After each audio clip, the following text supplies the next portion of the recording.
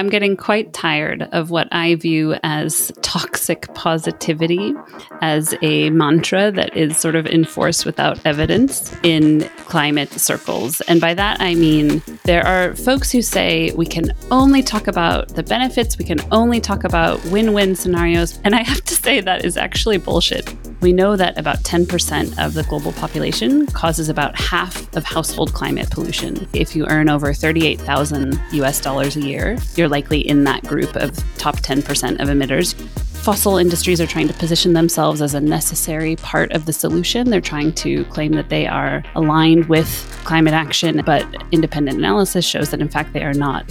We can't sacrifice the stability of the climate and the livability of the world for a small number of unsustainable jobs. Hey peeps, we are approaching the end of the season on promoting alternative proteins. Today, you will hear from two speakers. Our first one is Kimberly Nicholas, a senior lecturer in sustainability science at Lund University in Sweden. Kimberly holds a PhD in environment and resources from Stanford University. She has published over 50 articles on climate and sustainability in leading peer-reviewed journals and is the author of the book Under the Sky We Make: How to Be Human in a Warming World. I love her take on toxic positivity and how pointing out the issues in our existing system, e.g. animal agriculture, is important to drive change. I really appreciate when our interview guests have quite different and opposing views because it gets us thinking. So let's jump right in. This is Red to Green. You're listening to Season 3 on promoting alternative proteins. 12 episodes covering consumer acceptance and food psychology of novel foods, like cell-cultured meat and alternative dairy. To receive the best takeaways on food tech and sustainability, subscribe now and sign up to our newsletter at redtogreen.solutions. I'm your host, Marina Schmidt. Kimberly, it's lovely to have you on Red to Green. Thank you so much. Good to be with you.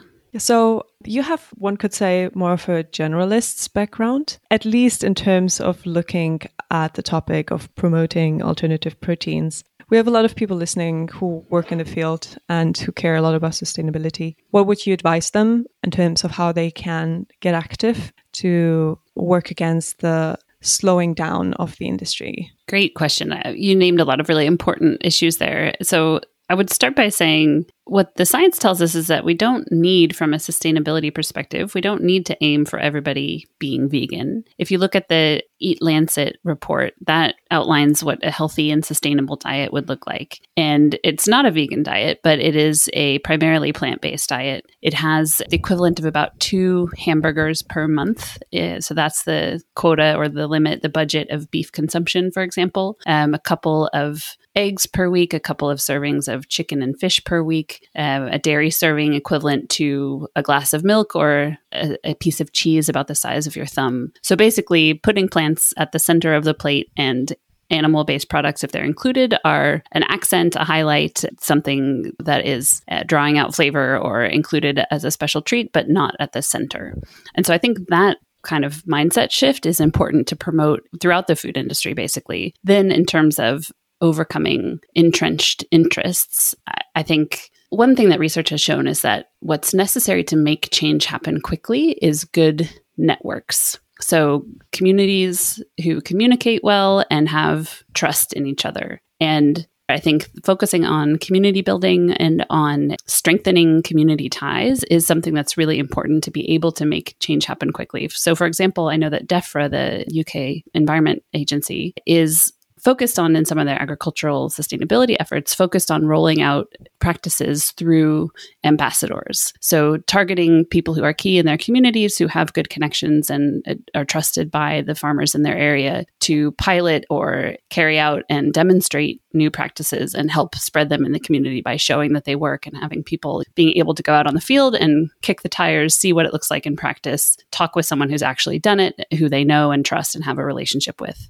So I think that kind of community building is something that's really important to consider in being able to adopt new changes quickly. overcoming lobbying, I think there's both a push and a pull factor to it. I mean, my own research, some of it focuses on European agricultural policy, the CAP, the Common Agricultural Policy. So that is the single largest budget item as a European taxpayer. Almost 40% of our money goes to that program. And what our research has shown for the first time is breaking down actually geographically where that money goes and to which measures it goes to. And what was known before is that the CAP is very unequal. It's promoting and favoring big farmers and large landowners. And what we showed is that it's actually increasing income inequality. So the poorest farmers get proportionately less money than the richest farmers. So even though the original intention is to make it possible to make a living as a farmer, which certainly benefits society, and there's good reasons to do that, what's actually happening with the CAP money is that it is enriching the already high-income farmers who make more than the European average, and it's not actually helping the low-income farmers.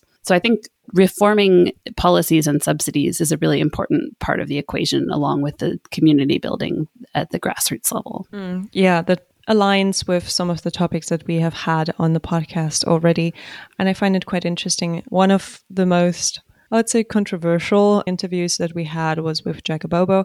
I actually yesterday moderated a panel with him, and I was pointing that out to him again, because I feel his opinion is that the industry should be very, very careful in criticizing animal agriculture. They should not be bashing animal agriculture, but actually you could just also call it educating people on what's wrong with the conventional system, right? And the reason for that is because he says two things. One is that people don't like feeling like they have done things wrong, like meaning they don't want to feel judged for their past and current behavior of eating conventional meat. And then the other reason is that the corporations and the farmers will be against that because you say you're threatening my job and I'm doing something wrong. I'm going to be against that. And I would say you can point out that what is currently going on is not the best thing if you have a good alternative. So cultured meat could say the conventional agricultural system is pretty shit. It doesn't mean that you're shit. It just means that, well, things have been going wrong and you have a better solution now, right? And to the second point, I think that farmers will be against that anyway. So whether that's communicated or not, by default, they will not be very happy about that. And an additional point, and then I would love to hear your opinion on this, is that a third stakeholder is actually the governments. And I talked with Irina Gary, the CMO of Change Foods, about that in a recent episode. So the governments only move if there is some pressure and they understand, okay, this is really, really necessary because there's something severely wrong with our current system. And then the research funding will go towards the innovations. How would you see that topic? I have to say that personally, I'm getting quite tired of what I view as toxic positivity as a mantra that is sort of enforced without evidence in climate circles. And by that, I mean, there are folks who say we can only talk about the benefits, we can only talk about win-win scenarios, we can only attract people with a positive vision, and this is sort of the only acceptable way of communicating or working on climate. And I have to say that is actually bullshit, both from an emotional point of view, where we know that real harm is being done by the climate crisis today, and from a research point of view, which really clearly demonstrates that what actually makes change happen and makes effective policies is a combination of push and pull factors. So you actually need both carrots and sticks. And there was a recent paper that showed that carrotism, this idea of only talking about sort of voluntary, particularly market-based, attractive options as the only sufficient and necessary form of climate solution, is itself a form of delay because it fails to acknowledge entrenched interests and power structures. It fails to acknowledge, as you're pointing out, historical evidence and trends. I think we do have to actually point out the harms from the systems of fossil fuels and industrial animal agriculture and demonstrate the need to quickly and safely and fairly shut down and replace those systems with something better. And of course, that includes fair treatment for the workers in those industries, a just transition that helps people make a living and find new jobs and get training that prepares them in a new economy. But we can't sacrifice the stability of the climate and the livability of the world for a small number of unsustainable jobs. In a previous interview, somebody working for GFI in US legislature said he isn't worried that much about the corporations being active against cell-cultured meat because the drivers are the cattlemen associations. But for me, the question is, just because it's the cattlemen association doesn't mean that the corporations are not behind it also, because they're sort of connected to each other. And that's why I would love to hear your perspective on maybe parallels to other industries where the workforce was trying to stop the innovation, but also the corporations are trying to stop the innovation. And one of the examples that you talk about in your book is the fossil fuel industry. Could you elaborate a bit on that? Sure. So in Under the Sky We Make, I talk about the changes that we need to make to stabilize the climate, to stop and ultimately reverse climate change, and to stabilize the living world so that we have enough nature where both people and nature, ecosystems, and species can thrive. And the two big things we need to do that are to leave fossil fuels in the ground and switch to sustainable and regenerative agriculture. So from a climate perspective, about 3/4 of climate pollution comes from burning fossil fuels like coal, oil, and gas. The science is now really clear that we have basically no remaining carbon budget for those energy sources. They have to stay in the ground, and we need to very quickly transition to clean energy. And with land use and agriculture, the science is also very clear that we need to dramatically reduce the amount of animal consumption and rethink how the food system works, basically. So I think one of the parallels that jumped to my mind when you were describing the issue is that right now, both renewable energy and plant-based meats are growing very quickly, but constitute a relatively small percentage of the total either energy or food market, respectively. And ultimately, to solve the biodiversity crisis, we need to not just continue doing bad things and do good things on top of them, but actually shut down and plan for a transition away from fossil-based energy and unsustainable industrial animal agriculture, and instead replace those needs for energy and food with sustainable systems. Can you give us a bit of an insight into how the fossil fuel industry has used, for example, misinformation campaigns about climate change to reduce the action of legislature and environmental activists, etc.?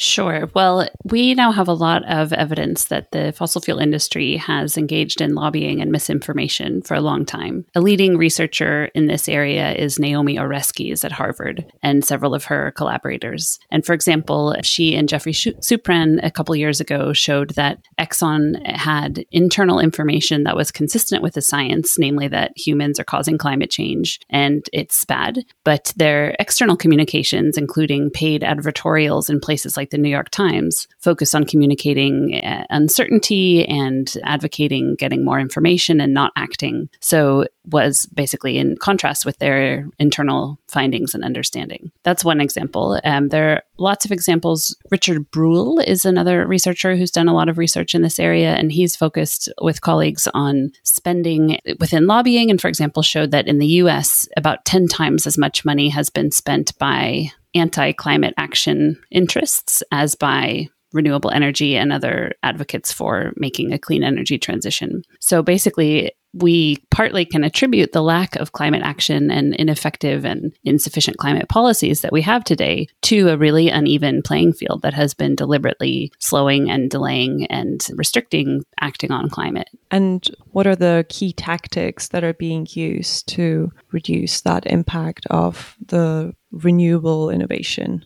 Well, we can see an evolution over time. And I mean, when I say that everyone needs to know about climate change, it boils down to just 5 things, which is it's warming, it's us, we're sure, it's bad, we can fix it. And what we've seen over time is kind of paralleling these 5 points, that initially there was contesting the evidence or casting doubt on the reality that the climate is warming. Now that evidence is just so completely overwhelming that it's basically impossible to ignore even with your own eyes, much less if you look at the accumulated data, which is very consistent and overwhelming. So the efforts to delay climate action have moved on to the next step, was doubting whether the warming we see is human caused or whether scientists in fact agree on this point. And even that now is again really overwhelmingly established, and it's much harder to make those arguments now. The tactics of delay have shifted to partly questioning how serious the impacts are, but that's really losing credibility in a world where we've already warmed over 1 degree and we're already living through serious harms and losses from climate change. So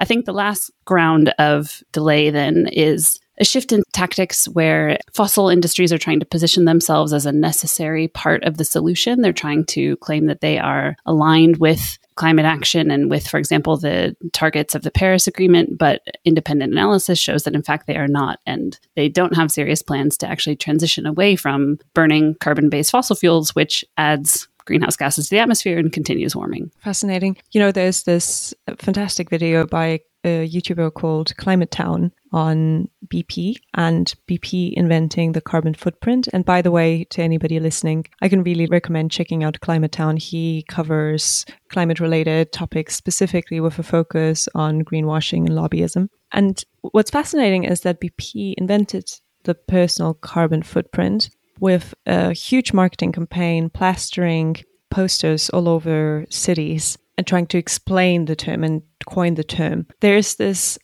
crazy image from the BP website where it shows this donut diagram, and it shows a small part of the diagram being BP's own emissions. And then let's say like 80% plus of the diagram is the consumers or the customers' emissions, saying that, well, they produce the oil, but they're not using the oil, so they're not responsible for the emissions, but it's the consumers and their personal carbon footprint. So it's titled The Consumer's Carbon Footprint. And I find that fascinating and shocking how this kind of communication is used to just twist reality and offload the responsibility of the corporation onto individual consumers who sometimes cannot even influence their personal carbon footprint completely, because it's also made up of carbon footprint of the schools, of the state departments, of just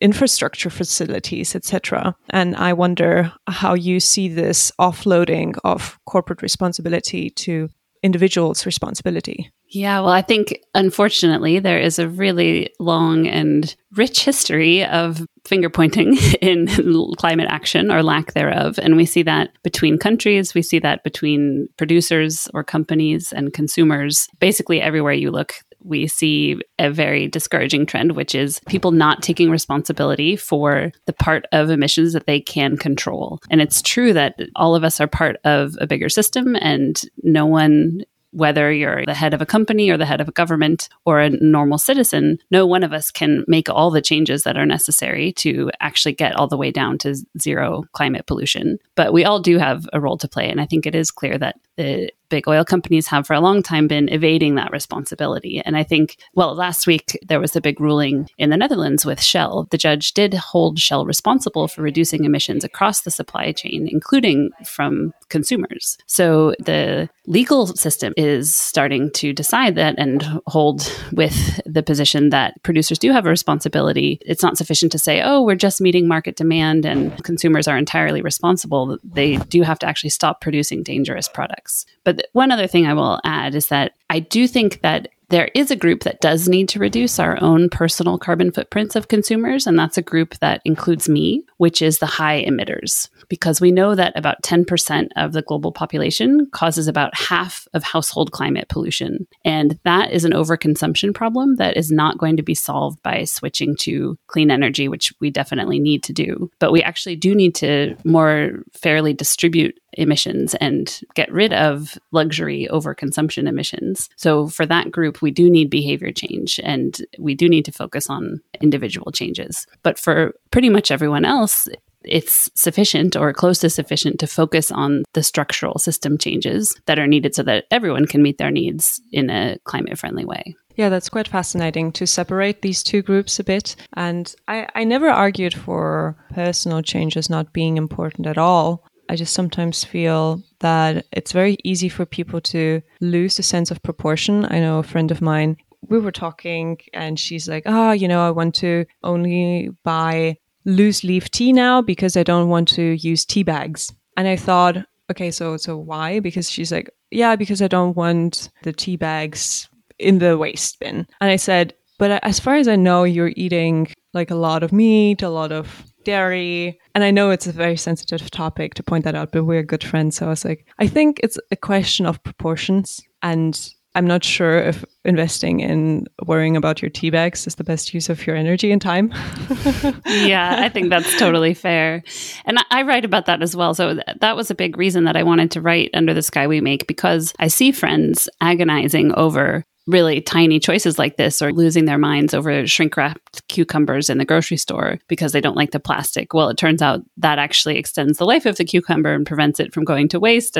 But the main point is, I mean, I wanted to boil down what the science says are the really key areas for us to focus on, where we can know that we're effectively investing our limited time and energy. And basically for high emitters, which statistically, if you earn over $38,000 US a year, you're likely in that group of top 10% of emitters who does need to pay attention to our personal footprint. So for those in that group, going flight, car, and meat free are the highest impact personal actions. For everybody, engaging in politics and in changing incentives and systems of power and culture are really important. And I kind of break down what that looks like, but basically being an engaged climate citizen, joining with others in community, in movements, and in pushing our schools and employers and neighborhoods and politicians for change.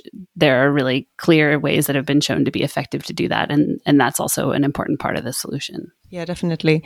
And I mean, we are looking at large scale behavioral change in this sense, because meat has had a very important cultural context also, and has an important cultural function for a lot of people. So switching that to other forms of meat is sometimes quite challenging. And I've been a believer that we cannot make the world vegan in due time. Yes, it is a bit of a trend, but I think it's not an exponential trend, and it will take a lot of time and effort to make that change if it's at all possible. And therefore, these alternatives have an important role to play. But then the question is, okay, well, how do we switch really the mass of people to eat in a more sustainable way? Specifically, if they would use cell culture products, which aren't even on the market right now, but which will be on the market at some point. How do we make sure that they have a good reputation and are not going to be slowed down massively by the corporate influence, which I think will definitely be the case in all big historical transitions where an incumbent was threatened, a whole established industry was threatened. They did not just go away from the playfield and be like, oh yeah, great, take our market share. You know, no, they're not riding off into the sunset quietly, that's for sure. I think the distinction there is not about transparency, but about uncertainty. I think the question is how to communicate uncertainty rather than whether being fully transparent or not transparent. Let's move on to our next guest, Dr. Gulbano Kaptan. She's an associate professor in behavioral decision-making at the University of Leeds. Her research focuses on judgment, with a special interest in food-related decision-making and risk and benefit communications. Do you think that novel foods are generally perceived as positive? It depends. With the novel foods, the issues about risk and benefit perceptions, and also some moral values as well. There is early research by Slovik Fish of Liechtenstein showing that non-experts' risk-benefit perceptions are quite different than experts' perceptions. Usually, expert understands risks or perceive risks as a probability of a negative consequence, like probability of dying from a nuclear accident, let's say. However, public, non-experts, their perception of risk is quite subjective. It's more qualitative. They think about the involuntariness, whether it is dreadful for the next generations, etc. This research was conducted in 1970s, and they found that there were two dimensions, unknown and dread. So the more unknown risk is, or more dreadful it is, then the perceived risk is higher. So with novel foods and novel technologies, the main problem is perceiving them as unfamiliar, However, it seems that now people are more positive than before about novel foods and novel technologies. Interesting. So that has to do with probably their trust also in science? Or how's that connected? Of course, trust is very important. Actually, trust is now becoming more and more important. Recent research shows that trust, knowledge, and sociodemographic variables affect people's acceptance directly and sometimes indirectly through risk and benefit perception. In relation to trust, the recent Eurobarometer survey showed that trust in science is highest among others, and trust in journalists is the lowest one. Here, of course, in the area of novel foods, the trust cannot be achieved just by trusting in scientists. People also need to trust in government agencies, the regulators. They need to trust in policymakers. And more importantly, they need to trust in the industry. When you said that trust in scientists is the highest and trust in journalists is the lowest, to what were you referring? It is a Eurobarometer survey, which was conducted in 2019 in whole Europe about Europeans' views. There is some argument saying that transparency will not necessarily lead people to actually trust because it may just confuse them or overload them with information. What would you respond to that? I think the distinction there, it's not about transparency, but about uncertainty. How to communicate uncertainty. I definitely believe in transparency, particularly in that age. We shouldn't be talking about how transparent should we be. Should we be fully transparent or not? It shouldn't be our question. But in terms of communicating the uncertainty, again, there's a debate among researchers because uncertainty information is a bit scientific information. And when you tell public too much uncertainty or present it in a very uncertain way, okay, there's here the novel product. However, there is so much uncertainty that it will cause this harm, for example. So normally it means that it's a very small probability that it may harm you, but the public may overestimate it. So here I think the question is how to communicate uncertainty rather than whether being fully transparent or not transparent. And you mentioned, I think in one of your papers, that moral concerns may influence consumer behavior more than risk perceptions. I think it was about genetic technologies because it's more emphasized there, but it may apply to other novel foods as well. People's political views and religion or moral values, yes, it was found that they affect how they perceive the risks, and the risk perceptions are higher. So it's not so easy to change these beliefs or get support from these people in terms of novel foods and technologies, if we are talking about the moral factors. I mean, people who think that gene editing or genetic modification or creating meat in a lab is not man's job. It is God's job, and we shouldn't do these things. It is nearly impossible to change the belief there. Yeah, because it's something that is so inherent in a certain belief system based on a certain worldview that no rational argumentation could really address that, right? Yeah. But of course, it's a certain group of people. And again, for example, among right-wing people in terms of politics, they are not as supportive as left-wing people, novel foods and novel food technologies. Regarding food sustainability or agriculture, what is a controversial or unusual opinion that you have that many people would disagree with? Well, I'm not very pessimistic about the future.